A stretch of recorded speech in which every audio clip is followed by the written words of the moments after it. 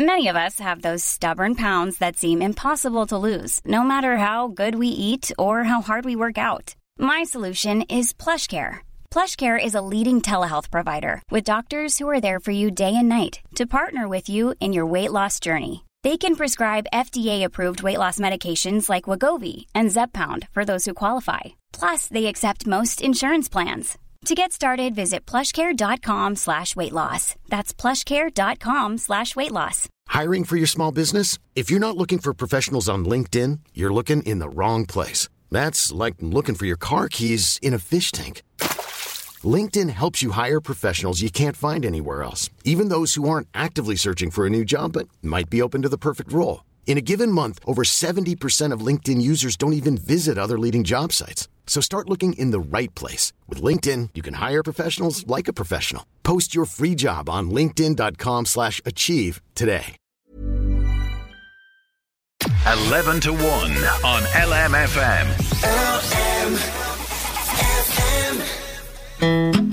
The LMFM Vets and Their Pet series is brought to you by Highfield Veterinary, Commons Road, Navan. Catering for all your pets and farm animal needs. For more information or to make an appointment, visit highfield.ie. We have a brand new series on LMFM's 11 to 1. It's in association with Highfield Veterinary Clinic, Commons Road, Navan, and it's called Vets and Their Pets, where we invite an expert vet from the clinic onto the show to discuss your pet and farm animal queries. And this week we're going to discuss canine arthritis management with expert vet Sarah Boland, who's on the line with me now. How are you doing, Sarah? Good morning, Sinead. I'm good, thank you. How are you? I'm great. Listen, it's great to have you on 11 to 1, and this is a really interesting topic that I'm sure I'm going to learn so much about. But firstly, how would we know if a dog has arthritis? Like, are there signs that we could be looking out for? Yes, so very often owners can miss the signs of arthritis, and it's not due to lack of a kind of paying attention to their pet. It's more so to do with the fact that the signs are often quite subtle until the disease is very advanced. So very often people will bring their pet in and say they might be getting slow when they're getting out of bed. You know, they could be slow to stand or reluctant to go on their walks, or they could take a while to get going once they start their walk. It could be a case that, you know, they're really slow for the first few minutes and then they start to get going. Other things we see that are maybe more subtle are a reluctance to go up or down stairs, depending on what joints are affected.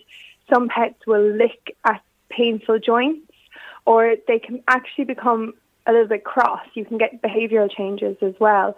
I also had a pet once that had quite bad neck arthritis, and he went off his food because he struggled to bend down to his food bowl. It was causing pain. So they can come in, like the symptoms come in all shapes and sizes, and huge severity of a huge variation of severity. So it's one of those things that very often people kind of miss initially because the changes are very subtle, and unless you were looking for them, you may miss them. Yeah, that's really good to know. And God, I'm thinking of the poor devil who had the arthritis in his neck, not being able to eat. My goodness. And you know, that's you know, I suppose when a pet goes off food, that's a sure sign that something is wrong. So would this be common? Would you see an awful lot of dogs coming in with arthritis?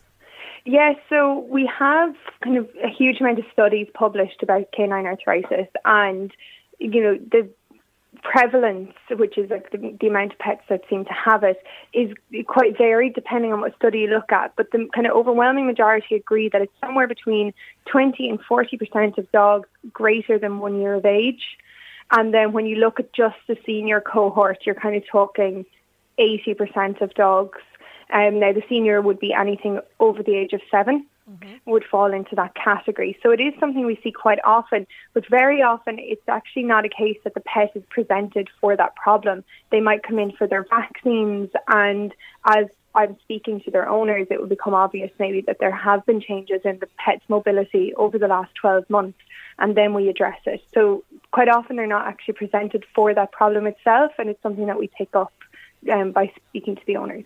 Okay, so very common, as you mentioned there. So would it be then more common in the older dogs? Like, you know, is this what you're seeing, say, in dogs, as you say, that are a certain age, or could it possibly happen in a younger dog as well? So it is more common in older dogs, and very often we'll see it in dogs that are kind of that 7 year plus gap. but we also do see it in the young dogs, and that can be for a variety of reasons. So with the old dogs, it tends to be wear and tear, kind of just life taking toll on your limbs. But with the younger dogs, there can be things that are problematic, such as their conformation. So they may have just been born with joints that are not perfect, and over time, which doesn't have to be a long amount of time, but because the joint doesn't move completely perfectly, it can wear abnormally, and that can cause arthritis. We also have to look at things like injury. So dogs aren't that different from ourselves in that, playing ball or going for a run or whatever, they can injure their joints, and, they can damage ligaments and things that then will eventually lead to changes in the joint that causes arthritis. And then the third one, which is kind of the leading cause of arthritis from our end, is obesity in pets. Oh, God, right, okay. So the joints aren't created to be holding the weight that a lot of pets are having to carry. And, we're seeing pets that could be 10, 15, 20 kilos overweight. Like, they're not benign numbers. Okay. And because of that, then we're seeing arthritis, which isn't a condition we can fix. It's not something we can undo. And, it's a shame to see it happening in young dogs that could potentially be avoided if they were just a little bit trimmer. Yeah, so there's a lot of points that I want to pick up on there in that one. So in terms of, say, the obesity, is there anything that owners can be doing to prevent this from happening? So that ties into, the proper diet and giving them the right amount of food is the first thing I'd imagine. Yes, so it is. One of the first things you can do as an owner is just to learn, okay, what should I look out for? What are the signs that my pet is obese? And as people, we like to have kind of a number in our mind. You kind of say, well, what's your goal weight kind of thing. But yeah. In dogs, just like in humans, we're all built differently, and they're all built differently. So I can't say to you, a Bichon Frise should be 8 kilos, because it depends on their build. That could be very skinny for a bigger Bichon, or it could be very fat for a little one. Okay. So every dog is different, so having a goal number isn't actually that helpful. What I find to be most helpful is actually getting your hands on your pet, and you should be able to feel their ribs, you should be able to feel their spine, and with a little bit of pressure you should be able to actually feel their pelvis. You shouldn't have to dig under layers of fat okay. to be able to find them. And is that just for dogs, or because I'm a cat owner myself, would that work for the cat too? It does work for the cat. It's a little bit different in a cat because they actually tend to carry their weight right in their kind of undercarriage as they get older. So you sometimes notice cats, they seem to be getting lower to the ground because their belly gets closer. Yeah. And as they age, that's normal as well. But generally, if a cat is outdoor and moving quite a lot, they don't tend to be overweight. Okay, that's good it's more to know. for the house cats. But in terms of there are things you can look up. There are a lot of guides on the food websites on what's the normal appearance of a dog that's of good body condition score. And there are usually guidelines on the dog food bags that tell you, okay, if you have a dog that should be 20 kilos, this is how much food they should get throughout the day. And a big, big thing is to cut out the treats. Yeah. Because like us, it's the snacking. It's quite troublesome. So the treats, they actually result in a lot more calories than you'd think, because they're not the same as us. They need a lot fewer calories than us. So what might be tiny for us could actually be quite significant for them. Okay, that's really good to know. And in terms of, repercussions for dogs if they're left untreated, with arthritis, what repercussions are there? So there's a good few. The biggest one is that it can actually dramatically affect the relationship between the pet and the owner. Okay. And it can be a case that if there's behavioural changes particularly, that's really problematic if the pet starts to bite or something. But even just the fact that the owner is watching their pet struggling, they're not able to get across the room as easily, they're not getting out of bed, they're no longer kind of the member of the family that they used to be, they become withdrawn and hide out, and it's a real shame to see it. But then you also have the effect of that on the pet. So, your pet is in chronic pain, and there's no kind of sugarcoating arthritis. Any human that suffers from it knows how awful it is, in that it is chronic pain. And to ignore it and just say, oh, they're old, is brushing a problem under the rug, because, we're all going to age. But the thing is, you wouldn't deny yourself the privilege of a painkiller if you were painful. So it's the same thing for dogs. And there's loads of options, and there's loads of things we can do in the home environment that will actually make them cope with the changes in their joints a little bit easier. Yeah, because my next question was what treatment is available then? Is it a case that they need to go to yourselves first to get the diagnosis, and then are they put on medication, or how does it work? So there are different medications available. So there's things that are available, say, without prescription, like joint supplements, like we would take glucosamine or something like that. Yeah. So there are supplements that you can get without a prescription.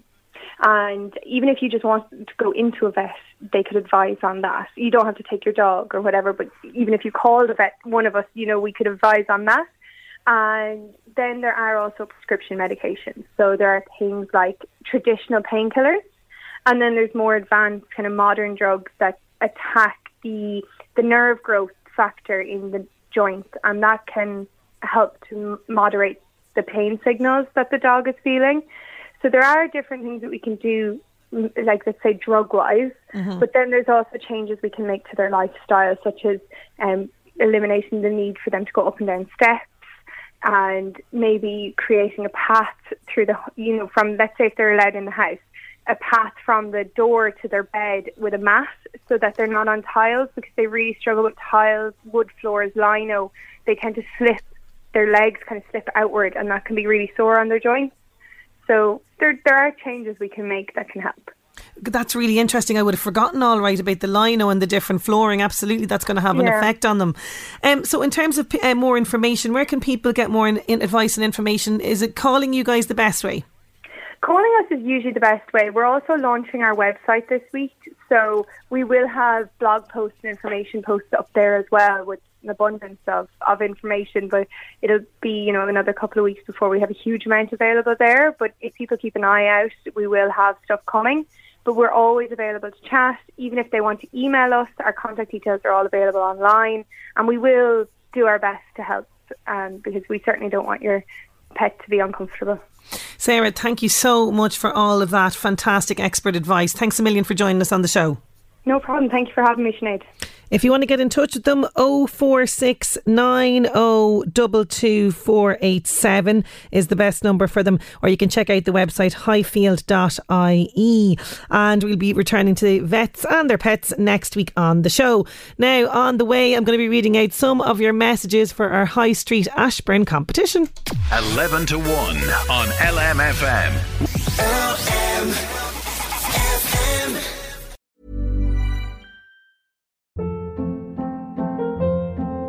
Hold up. What was that? Boring. No flavor. That was as bad as those leftovers you ate all week. Keke Palmer here. And it's time to say hello to something fresh and guilt-free. Hello Fresh. Jazz up dinner with pecan-crusted chicken or garlic butter shrimp scampi. Now that's music to my mouth. Hello Fresh. Let's get this dinner party started. Discover all the delicious possibilities at HelloFresh.com.